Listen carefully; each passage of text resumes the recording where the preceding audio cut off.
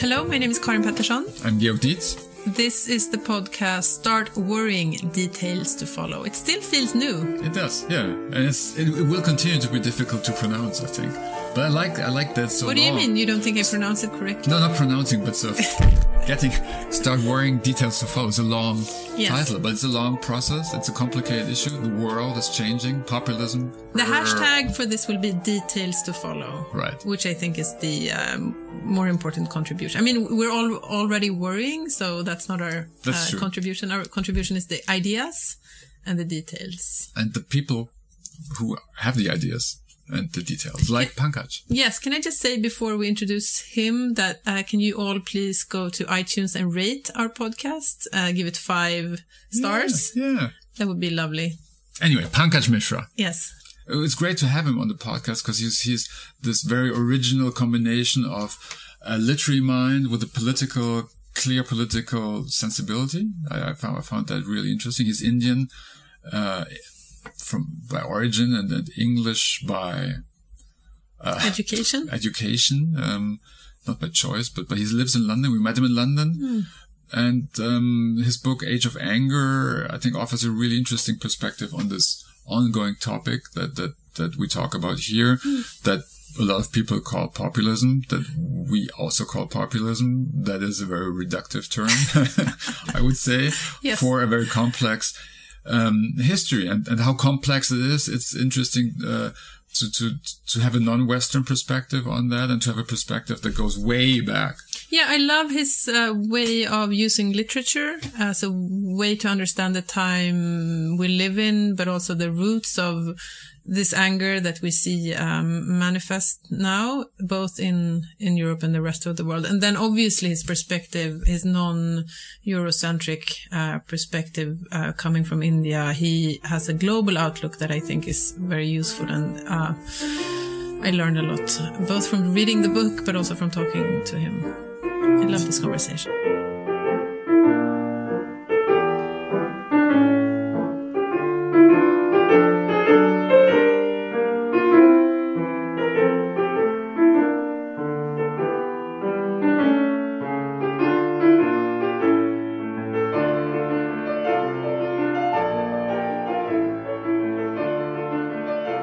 Pankaj, thanks for having us.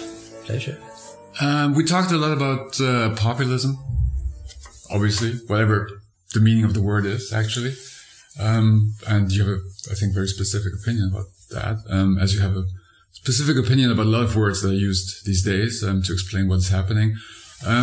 Interestingly enough, your book about populism or not populism, about anger, goes way, way back to explain what's happening. I think that's a unique position to take. Can you go back basically to where Enlightenment started, or this rational, whatever system of government emerged? And can you explain the argument to go that far back to look at today's problems? I suppose, when we talk about the current crisis in the context of populism, what we are really saying is that mainstream political parties and institutions are failing to perform. They are mostly dysfunctional, and so all kinds of outsiders or apolitical figures or even anti-political figures have seized the initiative and claim to be representing the people defined in particular ways.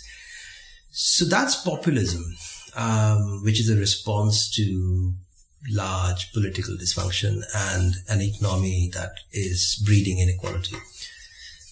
What I try to argue in the book is that the modern world, right from the very beginning, in late 18th century, and then all through the 19th century, has been beset by crisis. It's because of certain contradictions within the project of modernity, which have become bigger and bigger, and now they are global in scope. And those contradictions have always caused crisis. And that crisis has become much bigger today because it now covers large parts of the world which were not part of the modern world for a long time. And then most importantly, that crisis has erupted in the very heart of the modern West. The countries that had held themselves up as models to the rest of the world. who had offered their history as an example of how one should progress. So that is, the broad argument of the book, to look at this particular history that has been offered by the winners of the last 200 years, Britain and the United States, and to examine that and to see to what extent is it also the history of a large majority of the world's population. It turns out that they have had a very different experience of the modern world, that they have experienced the modern world as mostly crisis and trauma. Can we go back with you in time to that period? Maybe it's important to say that a lot of what you use in the book is literature. So you use literature as a means to convey or to explore a political argument, which I think is very interesting. Maybe it's a failure on part of the political literature that you point to there. That is more interesting to engage in that. But let's go specifically. That's more Dostoevsky, and that's more the 19th century reaction already to the contradictions of, as you say, modernity at the beginning of the concept. But let's go back to that point of origins. There's what's happening. You go back to a few thinkers, Voltaire, Rousseau. You're very engaging with Rousseau. You're very sympathetic in a way. You think he's the voice of the dissenting voice of modernity, the dark voice. At the same time, that he's part of a whole roster of thinkers trying to figure out what the new society will be. A new society that is not governed by the authority of custom and tradition or religious hierarchy or feudal hierarchy of any sort. So people like him in the late 18th century in Western Europe and America, who are aware that they are now embarking upon a new project altogether, that the old monarchies, the old systems of governance are slowly being undermined, and that the sort of rising middle classes, the rising bourgeoisie, have more scope to determine what kind of society they want for themselves and what kind of rule they want for themselves. So he's one of the many thinkers very focused on this issue, and how are people to live together, what kind of rules they should form for themselves. Now, obviously, one of the answers given at that time is that because Europe has lived through so many wars, is that commerce, trade, a society devoted to the pursuit of material goods might be a way out of this trap of violence, religious violence, sectarian conflict.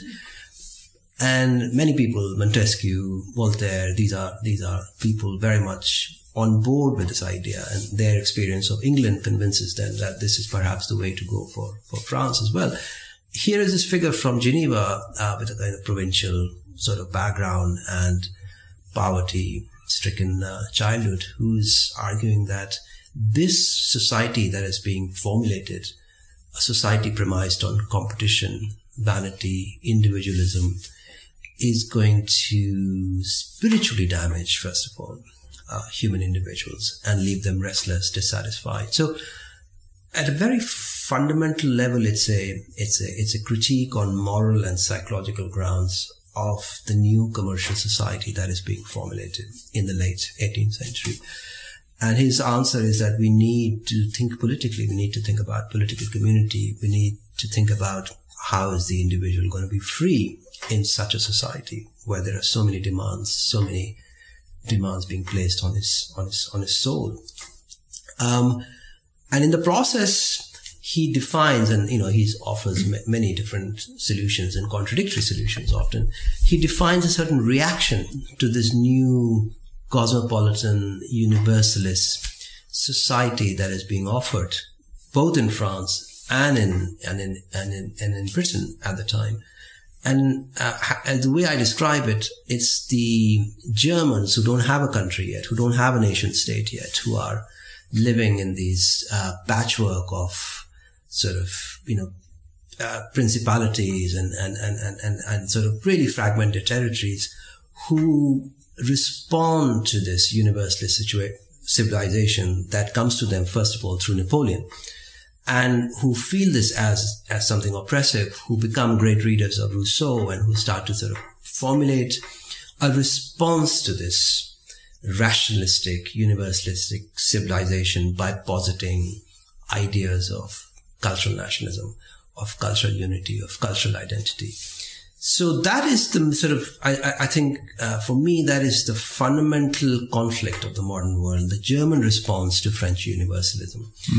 And over time, we've seen variations of that in different parts of the world. First, Russia, in Japan, large parts of post-colonial Asia and Africa. This assertion of cultural identity, this assertion of cultural community and also political community against these sort of universalizing forces, which are backed by imperialism, of course. Can you, if you, going from that starting point and thinking about the last couple of decades, maybe since I guess the end of the Cold War, you do see an escalation. You talk about backlash against globalization and how it reaches around the world. But what has happened in the last 20 years in your thinking that has increased or worsened the situation? Because you do talk about this age of anger as something new in scale and scope.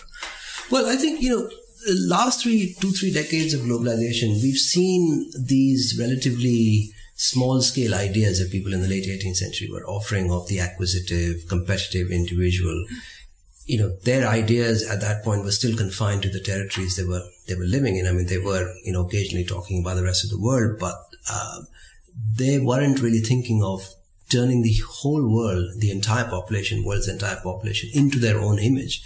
What has happened in the last 3 decades is this, we've seen an incredibly ambitious and powerful program of universalization, of turning individuals around the world over into this image of essentially the American entrepreneur, the individual who competes in the marketplace, who doesn't actually need to rely upon the state and the government. The state and the government needs to step back and liberate the individual and his or her entrepreneurial energy. So, what we call the new liberal ethic. We've seen that exported around the world, and not just exported, but often imposed on many countries. And most countries have found themselves with very little choice except to embrace this. As long as there was socialism or socialist regimes, there were some other options in view. But post 89, socialism has been ideologically delegitimized. So, as people kept saying, there is no alternative. There is only one way to go. And so what has happened with the explosion of hyper-individualism, there's been a kind of, both quantitative and qualitative change in that many more people have entered the modern world without the protection of their nation states, without the protection that national sovereignty has offered traditionally offered since at least the last 200 years to many people. So you have individuals basically competing or finding themselves exposed in the space of the global, whether it's, an unemployed young man in India, or it's a middle-aged working class man in America who's suddenly been laid off because factories have been relocated. So suddenly you find yourself exposed to the fluctuations, opaque processes of the market, of the global market, and find that your nation states, your political representatives, do not represent you in the way they were supposed to. That they are beholden to or rendered important by large financial business interests. So this is something unprecedented. That for a long time, the project of individual freedom, the project of equality, these were pursued under the auspices of the nation state, the sovereign nation state. The fact that nation states have lost to a great degree their sovereignty, and I know the nation states surprisingly that are relatively stable, like China, are the ones that insist on their sovereignty. But people in countries like India, not to mention the United States, where there has been this great investment in the idea of markets being the ultimate arbiter, and the state needing to step back from its social welfareist commitments, you have seen the undermining of the social contract and an explosion in ressentiment, because people can see very clearly that the benefits of economic growth, and there has been rapid economic growth, have gone to a tiny minority, and the promise of meritocracy. All those promises that were made originally in the late 18th century, people insisting on talent, merit over hereditary birth, that all these promises are actually false. People who already have money can perpetuate their wealth and privilege for much longer, pass on their privileges to their children and to the grandchildren. So that revelation that we've lived through a fraud, that we've lived through an ideological fraud, has caused this enormous anger that we see globally today. But would you, I guess going back to this very simplistic argument that goes on about populism, where some people would explain it with economic factors and some people would say, no, it's a cultural war, it's about identity politics, whatever. I'm just thinking about, is it, in your mind, because you talk about both, really, you talk about disappointment with the welfare state or disappointment with economic promises that never materialized, or maybe that were there and then were taken away. But you're also talking about the disappointment with promises about freedom, about an idea of, I guess, self-sufficiency or. So the fact that individual freedom is offered, yes, and yet individuals find themselves. That is a great promise that makes people leave their rural habitats and move to the big city. I mean, that is the case in India. Yeah. Literally hundreds of millions are embarked upon this project, and yet they find themselves more enslaved, and in a way that they cannot really identify. Whether in their jobs or in the way they think, their physical mobility, all these things they find more restrictive than before. So a lot of people experience this promise of individual freedom and individual autonomy again as a deception, and that enrages them further. So it's not just economic inequality, but it's also the fact that many of these promises of the modern world for many people turn out to be false promises. And the realization that these promises can really only be realized at a higher level of inherited privilege is something that enrages more people, because equality, I mean, one of the things I argue is that we have to understand what is happening today through the extraordinary success of the democratic ideal. The fact that we all believe in democracy as a promise of equality. That has undermined so many different hierarchical systems, whether it's the class system in this country, the caste system in India that is being radically transformed because of the democratic revolution. But what happens when you promise equality and your political and economic institutions are unable to deliver equality? Previously we all lived in hierarchical societies. Nobody was really aspiring for equality. So this kind of rage or ressentiment was not on the cards at all. This only rises because this promise has become so potent and seductive. And it's also conjoined with the promise of prosperity. That is the main promise of globalization. Yeah. That we can all make it. That we can all be wealthy. The rising tide of globalization lifts all boats. That has been the propaganda for a long time. But underlying your argument is always, I think, the question, what is the other option? And it could be sort of just in a binary way that you think the old order had certain aspects that you find are destroyed by modernity. You describe the destructive forces of modernity a lot, but maybe individualism is a good starting point for that. So, or your concept of the modern or of another form of individualism. I'm curious about that. I mean, and that's eventually, I think, what's interesting about this approach to go back, because you ideally you would find in the past sort of ideas that have been sort of forgotten or pushed apart, and that you could reintegrate into thinking of how modernity works, because you can't do away with modernity. No, we're condemned to be. And there is maybe something either in Rousseau or in Thoreau, or I'm curious about what that other individualism is, because you're not anti-individualist per se. No, I'm not. Look, the people that I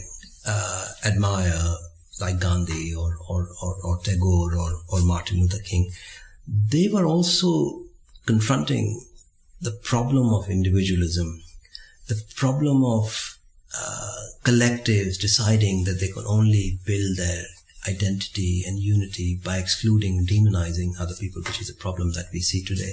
So they were really very, very earnestly engaged in grappling with these problems that they'd identified very clearly coming from minorities, which had traditionally been most victimized by the modern project. Which is interesting. So, as you said, Rousseau is an outsider, you're an outsider. Absolutely. Germans I think what I'm closest to is the tradition of the outsider, because I don't belong to the winners of history.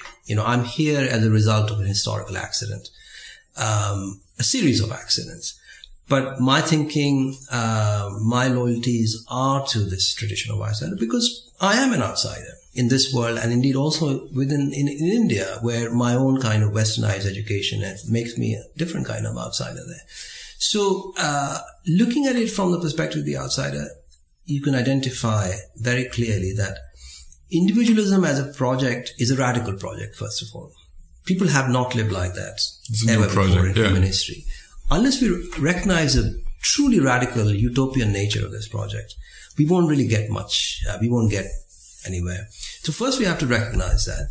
And then to also see that this project, which can be deeply destructive of all kinds of things that make human lives meaningful, solidarity, community, sense of belonging, some sense of stability, some sense of comradeship, fraternity.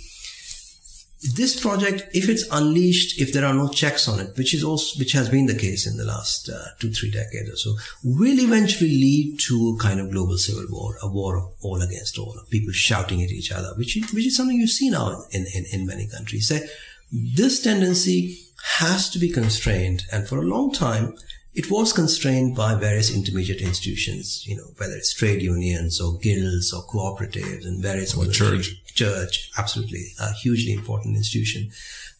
So modernization, even though traumatic for many people, uprooting, dispossessing many people, they had still some recourse to these institutions where, their wounds could be healed. But we know that over the last several decades, those intermediate institutions have been undermined. So what you're then left with are the political institutions of the nation state. There are some countries where local government is still important, and that is a great relief for them, because you can still feel represented, you can still feel democracy is working, because your local representatives are responsive to you. But in many countries, the federal government, local government does not quite exist. I mean, particularly in places like Britain. So you feel truly exposed for the very first time in human history, lost in this vast space of the global, which has no clear horizons, no clear limits. So this is a kind of existential fear that many people now feel, which has led to phenomena like Brexit and Trump. And that is why I keep insisting, that it's not simply explained by political, economic modes of analysis. We just can't speak of class in the same way that we used to. We can't speak of economic self-interest the way we used to. We have to think more about emotions, what kind of emotions people feel in certain socio-economic situations during moments of crisis, such as ressentiment, feeling of humiliation, feeling of fear, and those are the feelings that foreground in the book, using literature, which is a great guide, because literature is the one realm of knowledge that tells you about human beings as contradictory beings, people who cannot be defined by economic self-interest or reason or sort of rational motivation, that they are influenced by all kinds of different things. Their selves are dynamic things, constantly being reshaped, interaction with their socio-political circumstances. People say politics has become so volatile, it's very difficult to predict what's going to happen. I think it's because we had invested too much in rational modes of analysis, data analysis, polling, all of that, kind of pseudo-scientific, pseudo-mathematical models. And now, many of them have been defeated recently. So we really need to come up with new ways of understanding what is happening today. This, book is an attempt to do that by looking at certain inherent, innate contradictions and how they've been diagnosed and how they've resulted in political crisis over the last 200 years.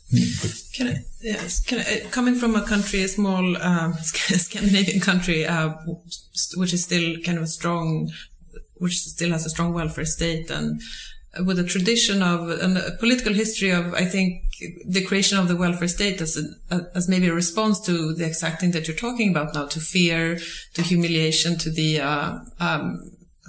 trying to build structures that would embed people and create the counterbalance to the market. And now, as you say, we live in a time where we don't have our economic system doesn't look like that anymore. We don't have big industrial sector. We don't have strong trade unions. But what do you see? What could come instead? Because I'm also coming from, I guess, a secular tradition. I'm worried if, religion is the answer, if religion is the comeback answer to this, or, ethnic identity. What is the new project that can... Religion has never been out of the frame. It's always been... Of course, yes, I know faith has manifested itself in all kinds of ways. But one of the ways talking about solidarity, how do you find... Well, I think, the way in which socialism inherited the mantle of Christianity by emphasizing charity, by emphasizing empathy for the weak, compassion for the weak, and also solidarity. The idea of equality is a straight borrowing from Christianity, the idea of equality before God. And I mean, we cannot conceive of socialism without its philosophical debt to Christianity. So religion has manifested itself. Religion for a long time has acted as a check against the more selfish, ruthless, harsh instincts of human beings. Religions or philosophies have always identified the human animal as something dangerous, someone who needs to have clear moral, ethical code. And that's one reason why religions were invented, all of them. Now, we started to think in the late 18th century, we can live by the light of reason alone. And that reason alone is to, will allow human beings to come together, frame their laws, and that the rule of law would become important. Now, it turns out that people can, circumvent the rule of law. And this has been going on for a long time, that we don't actually, these principles, these institutions can be corrupted, can be undermined and corroded. So what is there to help people live ethically? So in a way, when people, protest against religion in its more kind of superficial, show-offy forms of ethnic identity or assertion of either Islam or Hinduism or Buddhism, I think they're absolutely right in that they are basically assertions of some sort of ethnic racial identity. But at the same time, we cannot really discard the most important inheritance of religion, which is really the idea of equality, the idea of compassion, the idea of solidarity, things we have systematically disregarded because we thought this makes for inefficient economies. This doesn't make capital grow. This doesn't make for fast economic growth. And this makes for inefficient repressive systems. Well, it turns out that capitalism does all of these things too. And that capitalism can go very well with authoritarianism, as we've seen in China, as we've seen in many other countries. So again, I think we need to recover ideas that for a long time in Sweden, elsewhere, have acted as a check, as a moderating force on the most violent and selfish tendencies unleashed by capitalism and capitalist imperialism. And with the loss of socialism, again, that was a catastrophic loss. Post-89, the delegitimization of socialism was an incredibly foolish thing to have done in that sort of triumphalist mode. Because what that did was, the dialectic between socialism and capitalism has defined the modern world, has made for a degree of civilization. Otherwise, we've just had people killing each other, slaughtering each other, and 2 world wars, imperialism, genocide, slavery. That was capitalism. Botox Cosmetic, out of botulinum toxin A, FDA approved for over 20 years. So, talk to your specialist to see if Botox Cosmetic is right for you. For full prescribing information, including boxed warning, visit BotoxCosmetic.com or call 877-351-0300. Remember to ask for Botox Cosmetic by name. To see for yourself and learn more, visit BotoxCosmetic.com. That's BotoxCosmetic.com.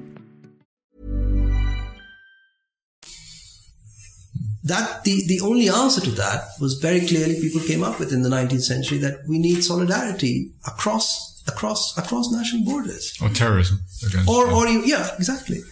Do you sort of, seeing from the 21st century, which is maybe a century without where you don't have a clear plan, or you should sort of discard of the maps that you had, and you sort of have to have new forms of organizing people around, as you say, maybe common interests or emotional interests.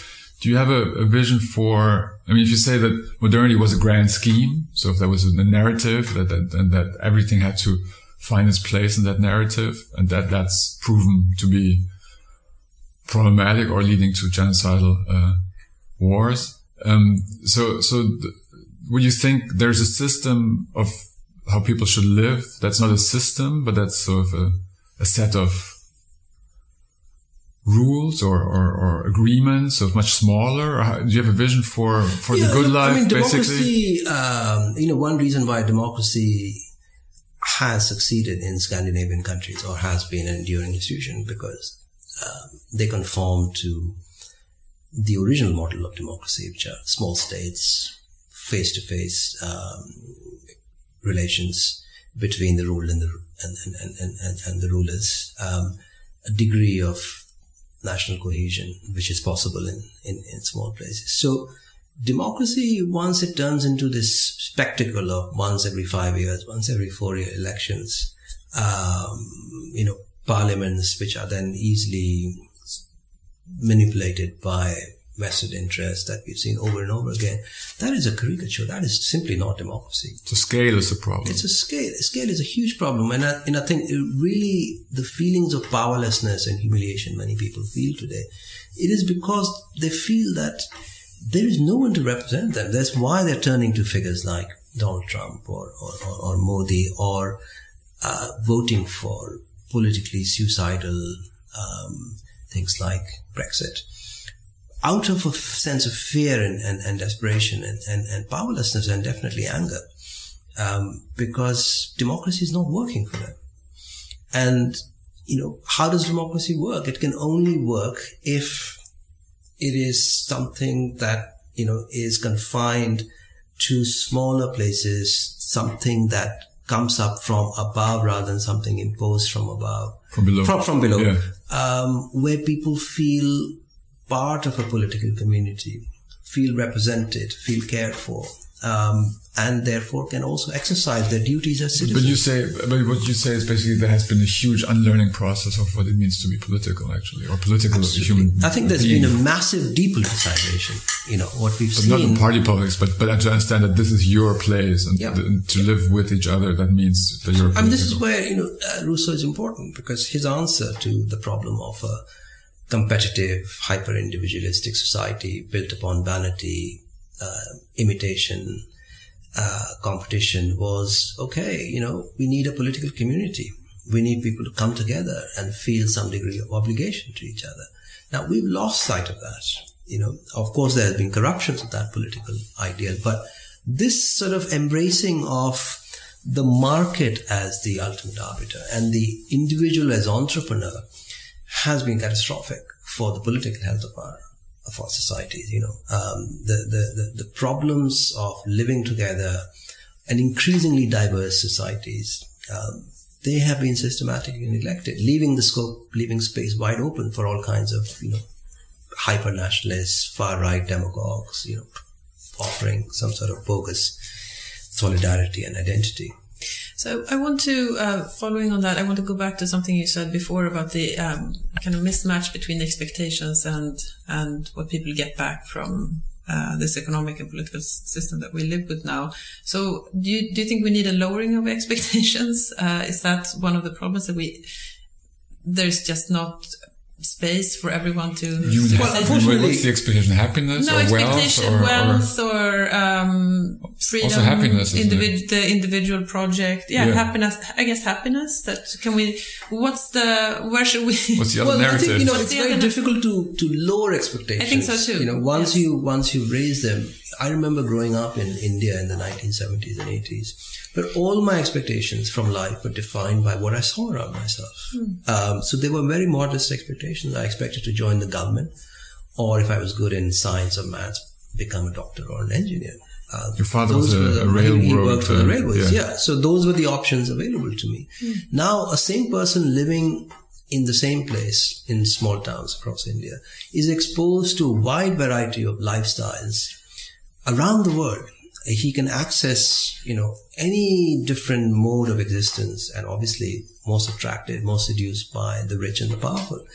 And those people, and the ideology that is being offered and that is being disseminated by the media, by the television channels, by the advertising, by billboards. All of you travel around India, you see these billboards offering you the condominium with a security guard, 2 cars in the garage. They're constantly telling you that you can do this, you can make this, you can achieve all that. So expectations have shot through the roof. What in many cases we are looking at really is a sort of revolution of rising expectations that cannot be fulfilled. Not just because of environmental constraints. We just need a couple more planets to fulfill those kinds of aspirations for consumerism that billions of people around the world have today. But it's also politically unsustainable. They will just end up empowering people like Modi. So this is another problem, that with the abolishing of horizons and limits to individual life, by exposing people to a kind of global utopia of material plenitude and consumerism, you've really also left them completely disoriented psychologically. There are no local landmarks like I had through which they can reorient themselves, find a place in the world again, find a secure place in the world again. So this is another phenomena which does not feature in much political, socio-economic analysis of the situation, but it is a sort of existential phenomenon. So the fundamental uprooting of a place that then leads to violence or resistance. Absolutely, yeah. And the sense of impotence is greater, I think, and that goes to the male rage. Very, very deeply so. And likewise, the urge to find scapegoats, the rage that many people in India, for instance, men manifest towards women, towards weaker people, is really a direct outcome of this sort of feeling of impotence, which comes from the extravagant promise of empowerment. That when that is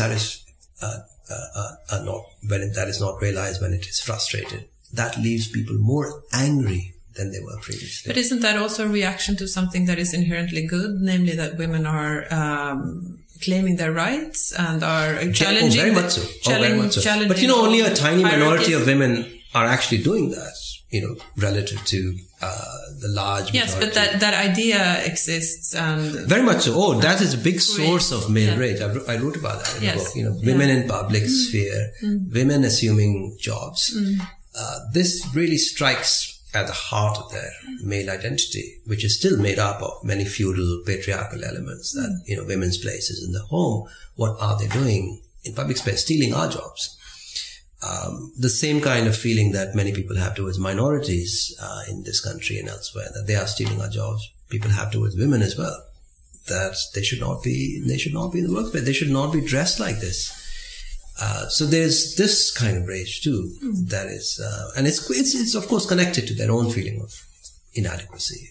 So when you say there's a commonality between, for example, the rage against the Rohingya in Myanmar and AfD in Germany and you cannot understand Rohingya, the current crisis, without understanding I've been traveling there and trying to write about it or thinking about it at this point. You cannot understand that without understanding how the global economy has come to Myanmar, is starting to undermine the old society where the monasteries had a big place, and the monks who now feel their power, authority being eroded, are making alliances with various mobilizers of ethnic racial identity, and engaging in ethnic cleansing. So, all this phenomena that we see, the distrust of the outsider, the search for internal, external enemy, it is not just something that we see at this particular point in the global conjuncture,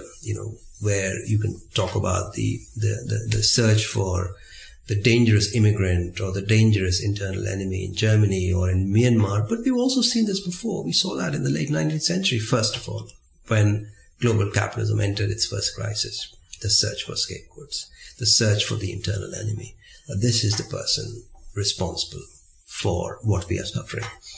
The easy kind of scapegoat.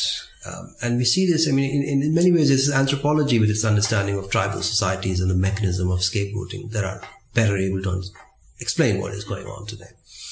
That's an interesting point, I guess. So, because in the very simplistic version of what you say, when that simplicity is always a problem, is that you would say, oh, you're in favor of a traditional form of life, and the caste system or the Buddhist monks in charge. But obviously the cruelty in human nature doesn't go away. It's not new. So this is a system, as you explained, this is a very sophisticated system that's based on suppressing a lot of needs or ambitions for the sake of survival, stability. Yeah.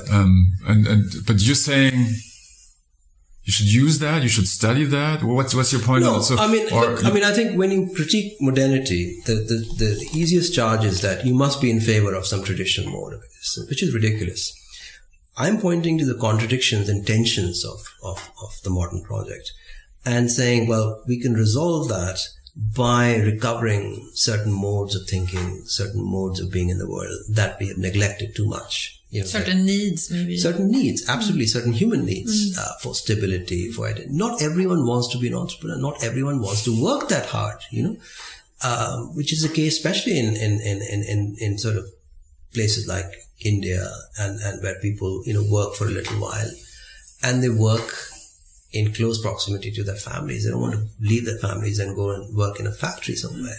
So there are many different human needs. The idea that we should all be in a particular way, that we should all remake ourselves. This is a mad notion. So here we are, condemned to modernity, condemned to a degree of industrialization, urbanization. But are we all going to be following the model of Europe and the United States with the awareness that model has been arrived at after a lot of violence? Do we, in our societies like India or Indonesia or Myanmar, largely rural, largely agrarian, have a different model to pursue? Do we have the freedom? Do we have the scope to understand what we actually need for our local circumstances and conditions? Can Afghanistan be an industrialized country? No, it can't. But that is the idea that it will be, which is utterly ridiculous. But even India cannot be an industrialized country now, Even India cannot be that. Well, it's fine because industrialization is over, so you can be a post-industrial country. You can jump into that. No, but I would like to make another argument, because I think that, some economists and political economists now would say that the crisis within the West is because globalization now benefits not Western Europe and the US anymore, but it benefits the rising middle classes in China and in Asia more broadly speaking. So it's a backlash against these countries catching up. And also, so I'm just wondering how you think about that, because looking at the last decade, it created these things that you're talking about. It created this anger, but it also lifted hundreds of millions of people from abject poverty. Yeah, but that is a problem, you see. Most people use their argument to say, what are you complaining about? It's when people are lifted out of poverty that their expectations arise. Yes. That becomes a political problem. Right. But you wouldn't want them to stay in poverty, obviously. Well, why would anyone think that? No, I'm not thinking that. I'm not thinking that. I'm just saying that But you hear that a lot. I hear that constantly. Yeah, no, what are you complaining on the BBC? Those people have been lifted out. I'm saying, how does that matter? Yeah. How does it matter to someone who's been laid off in the United States? What are you going to tell that person? I'm really sorry you've been laid off. You've lost your identity. You've lost your sense of community. You've lost your income. You've lost your job. But hey, those hundreds of millions of people in India and China are being lifted out of poverty. No, apparently it doesn't matter to them. It doesn't matter. And even for people who have been lifted out of poverty, that is a statistic. What is actually happening to their lives once they're lifting out of poverty? What does it mean to just live above the poverty line? Does that make your life qualitatively better? That is a question. Nobody can answer that because that is not how economics or the discipline of economics even measures human lives. I know people who have been lifted out of poverty, who move to the big city, they get more salaries, but the quality of life collapses because they live in a slum. They can't bring their families. They can't marry. Often those people choose to go back below the poverty line, go back to their villages. So this propaganda by various sort of globalists and globalizers that, globalization is this great process lifting hundreds of millions out of poverty really does not really understand just how the actual journey out of poverty, out of subsistence economies into, a kind of limbo where you're waiting for jobs to materialize and they don't materialize, which is now the story in a place like India. So when economists say that, okay, this has happened, middle classes have benefited, but we know now that globalization is also unstoppable, dynamic, unpredictable force that even in those places where globalization has brought millions of people out of poverty, it has left them with no future prospects because of automation, because of mechanization. So we can't employ those hundreds of millions of people that have been lifted out of poverty, that have had their subsistence economies destroyed. So there is the other side of that process, So I think we are looking at processes that are really beyond human control in many ways, which have caused these kind of large geographic imbalances, which have sort of unleashed technological processes that again work against these human needs, which are primarily those of stability, community, identity, belonging. Needs that have been paramount for much of human history. But the notion that, there should be fast economic growth, people should reinvent themselves, people should retrain themselves for the new jobs, this is all incredibly crude propaganda. Meant to benefit who? The people who are essentially, have been benefiting from this whole process for the last 3 decades or so. Who does automation benefit? People who can lay off as many people, spend less and less on salaries and wages, and increase their profits. It's extraordinary the way the finance industry is taking over our lives. And sorry, go on.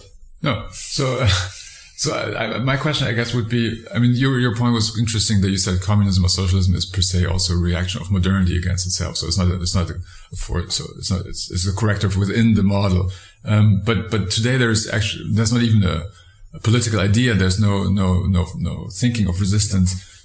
And even socialism and communism, let me say that they were not attentive, they were not alert to environment. Exactly. Yeah. There were many things that were not, they were also ideologically stubborn and rigid. Yeah. Yeah, because they were born out of very modernist thinking. Absolutely. So going back to what we talked about before, about literature, for example, as a source of addressing more spiritual or emotional or all over human needs, and you talk about what's at stake is that it's a huge intellectual project of retelling the story of what humanity is or could be or should be.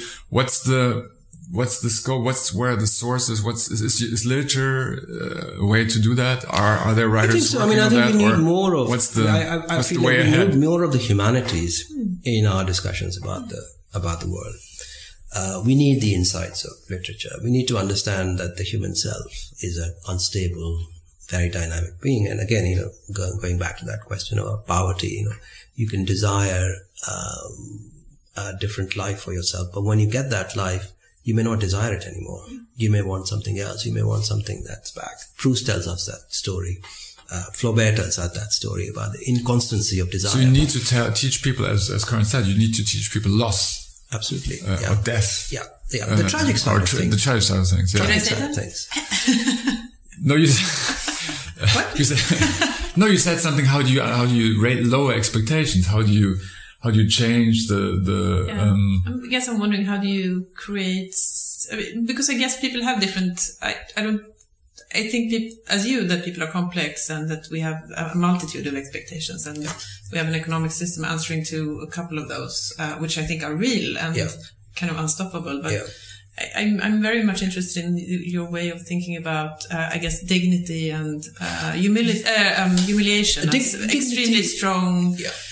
Something that you're looking for, and something that you're really, really averse to, and that creates a lot of strong emotions. And how to, but what kind of, because also going back to your argument about competing ideologies that we don't have anymore, that was a way of channeling at least different ways of thinking about society. Now, how do you think about dignity in political terms? Well, how do you make that into a political project? I mean, there have been all kinds of interesting solutions to this problem, because we have located dignity far too much in the acquisition of strength, of power. And it's interesting that Gandhi's main critique was that you can find dignity in weakness. You can find dignity in passive resistance. You don't have to retaliate. You don't have to assume power and strength in order to find political dignity. And I think at a time when so many impossible dreams of self-empowerment, of self-strengthening have been spread universally, offering individuals power, strength, wealth, all of these things. An ethic that emphasizes that dignity can also be found in modesty, in a sense of humility, is important. And that is where, I'm not so critical of traditional religion. I'm critical of religion mobilized as political identity and allied to various ethnic, racial projects. But traditional religion does teach us that, the virtues of austerity, the virtues of humility, the virtues of modesty, and is suspicious of strength. We have really lost a whole philosophical tradition. I mean, I don't think we realized the extent to which we are spiritually bereft and philosophically bereft, because we lost our connection to this long religious and philosophical tradition. Which is also interesting that if Karin says that she's a secular person, I wonder what that really means. Is that as opposition to? Well, it doesn't mean that I'm a neoliberal. It's not. It doesn't mean that you're not that you're not aware of the spiritual needs. Of course not. But this is a sort of a dichotomy that is often used to make a point. Yeah. Which is maybe not the point that's important to raise. But we talked to Peter Pomerantsev the other day, and he said, when looking at social media, which is also a channel for rage in this time, and he said that he had read some study saying that the only emotion that trumps rage is a sense of awe. Yeah. And I was just been thinking about that these last days. How do you mobilize around the sense of awe, and what is needed for that? And you do need something else than I guess the rationality of the market. Yeah. To get to that feeling. It's relatively awe-free, the market. But it's not. But yes, I'm much more wary of religion, I guess, and also thinking about the situation for women and how that works. Religion institutionalized, yes, can be and has been an incredibly oppressive thing. So, there are many reasons to be wary of that. And yet when I find religious people who don't go to temple, don't go to mosque, don't go to church, but do have a sense that there is a transcendental authority in their lives, to which they are accountable, in however, irrational or weird ways that might manifest itself. And I see that in, sometimes nuclear scientists turn out to be religious people believing in that way. I feel suddenly, I feel more safe with them than with, supposedly secular people who believe in the pursuit of self-interest, or who believe that the markets are really very important for ascertaining, who should win, essentially. And that government should really step back. I mean, I find that really scary. This faith in the markets, I think that's more irrational and more dangerous than belief in God. Because that is determining the choices of societies around the world and condemning them to endlessly. We know that the markets produce deep inequality and that markets are not rational things at all. And yet there has been this extraordinary faith placed in them and a kind of rejection of the government's role in social welfare and redistribution. So we really have kind of lived through an intellectual, ideological revolution over the last 3 decades, and we're kind of emerging bleary-eyed from it. And as looking at the ruins of that experiment and the people flourishing in those ruins, like Trump and the Brexiteers, in the ruins of modernity, to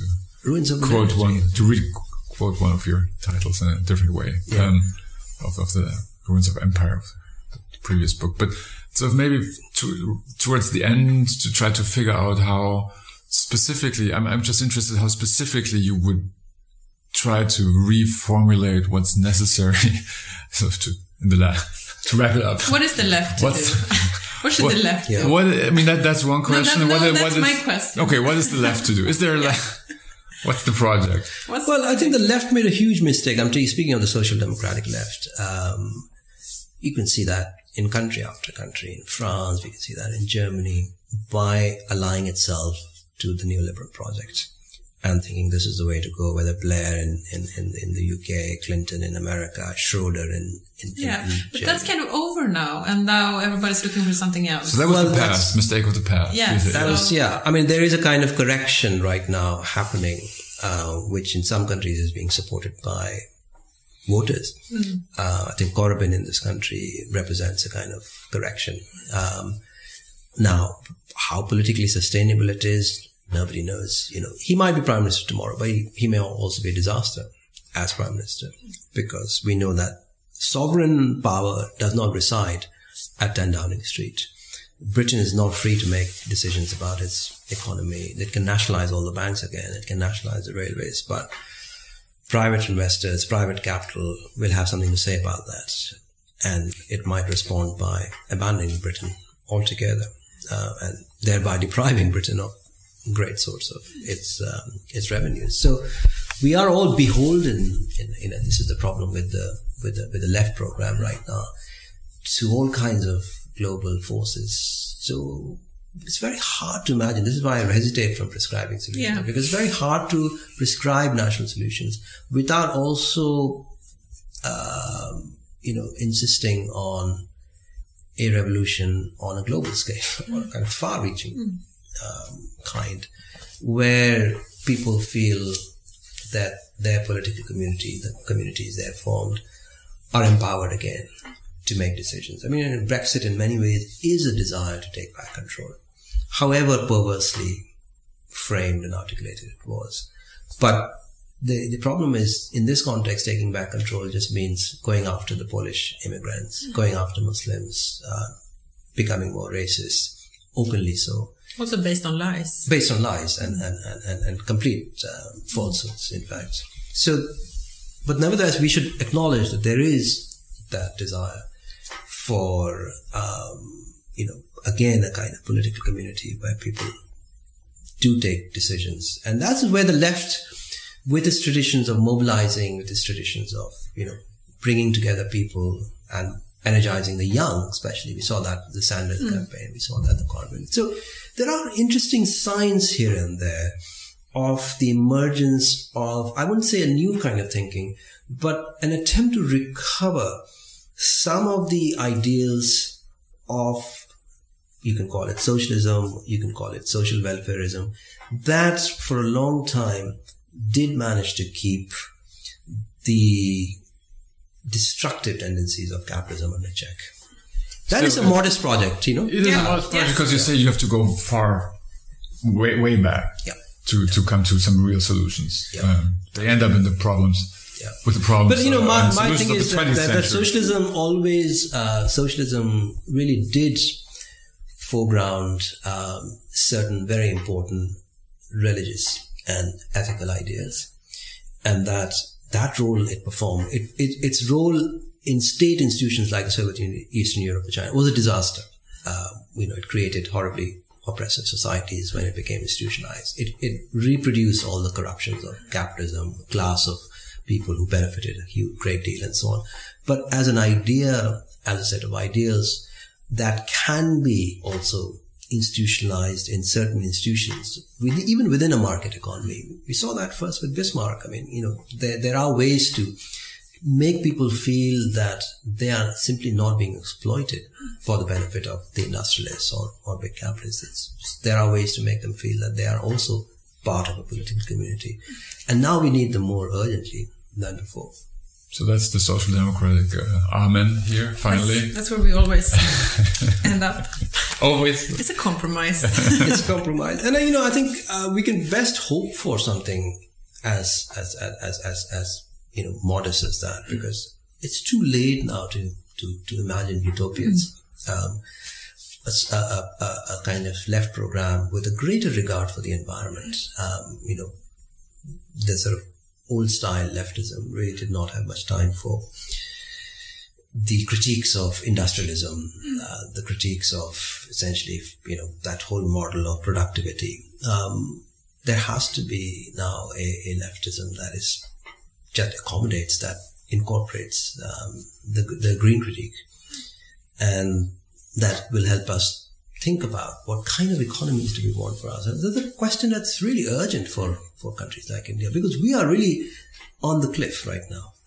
People don't understand that we have reached an impasse, that economic growth, that story is over. Industrialization is not happening. Manufacturing is not happening. What do you do with a country of 1.2 billion people, a vast majority of which is young and has no jobs? What kind of economy do we have?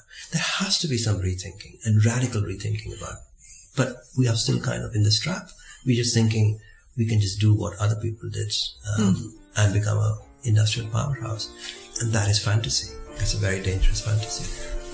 Pankaj, I'm sure we come back yes. to work on that with you. Thank you for your time today. Thank you very much. It was really inspiring. Thank you. Thank you.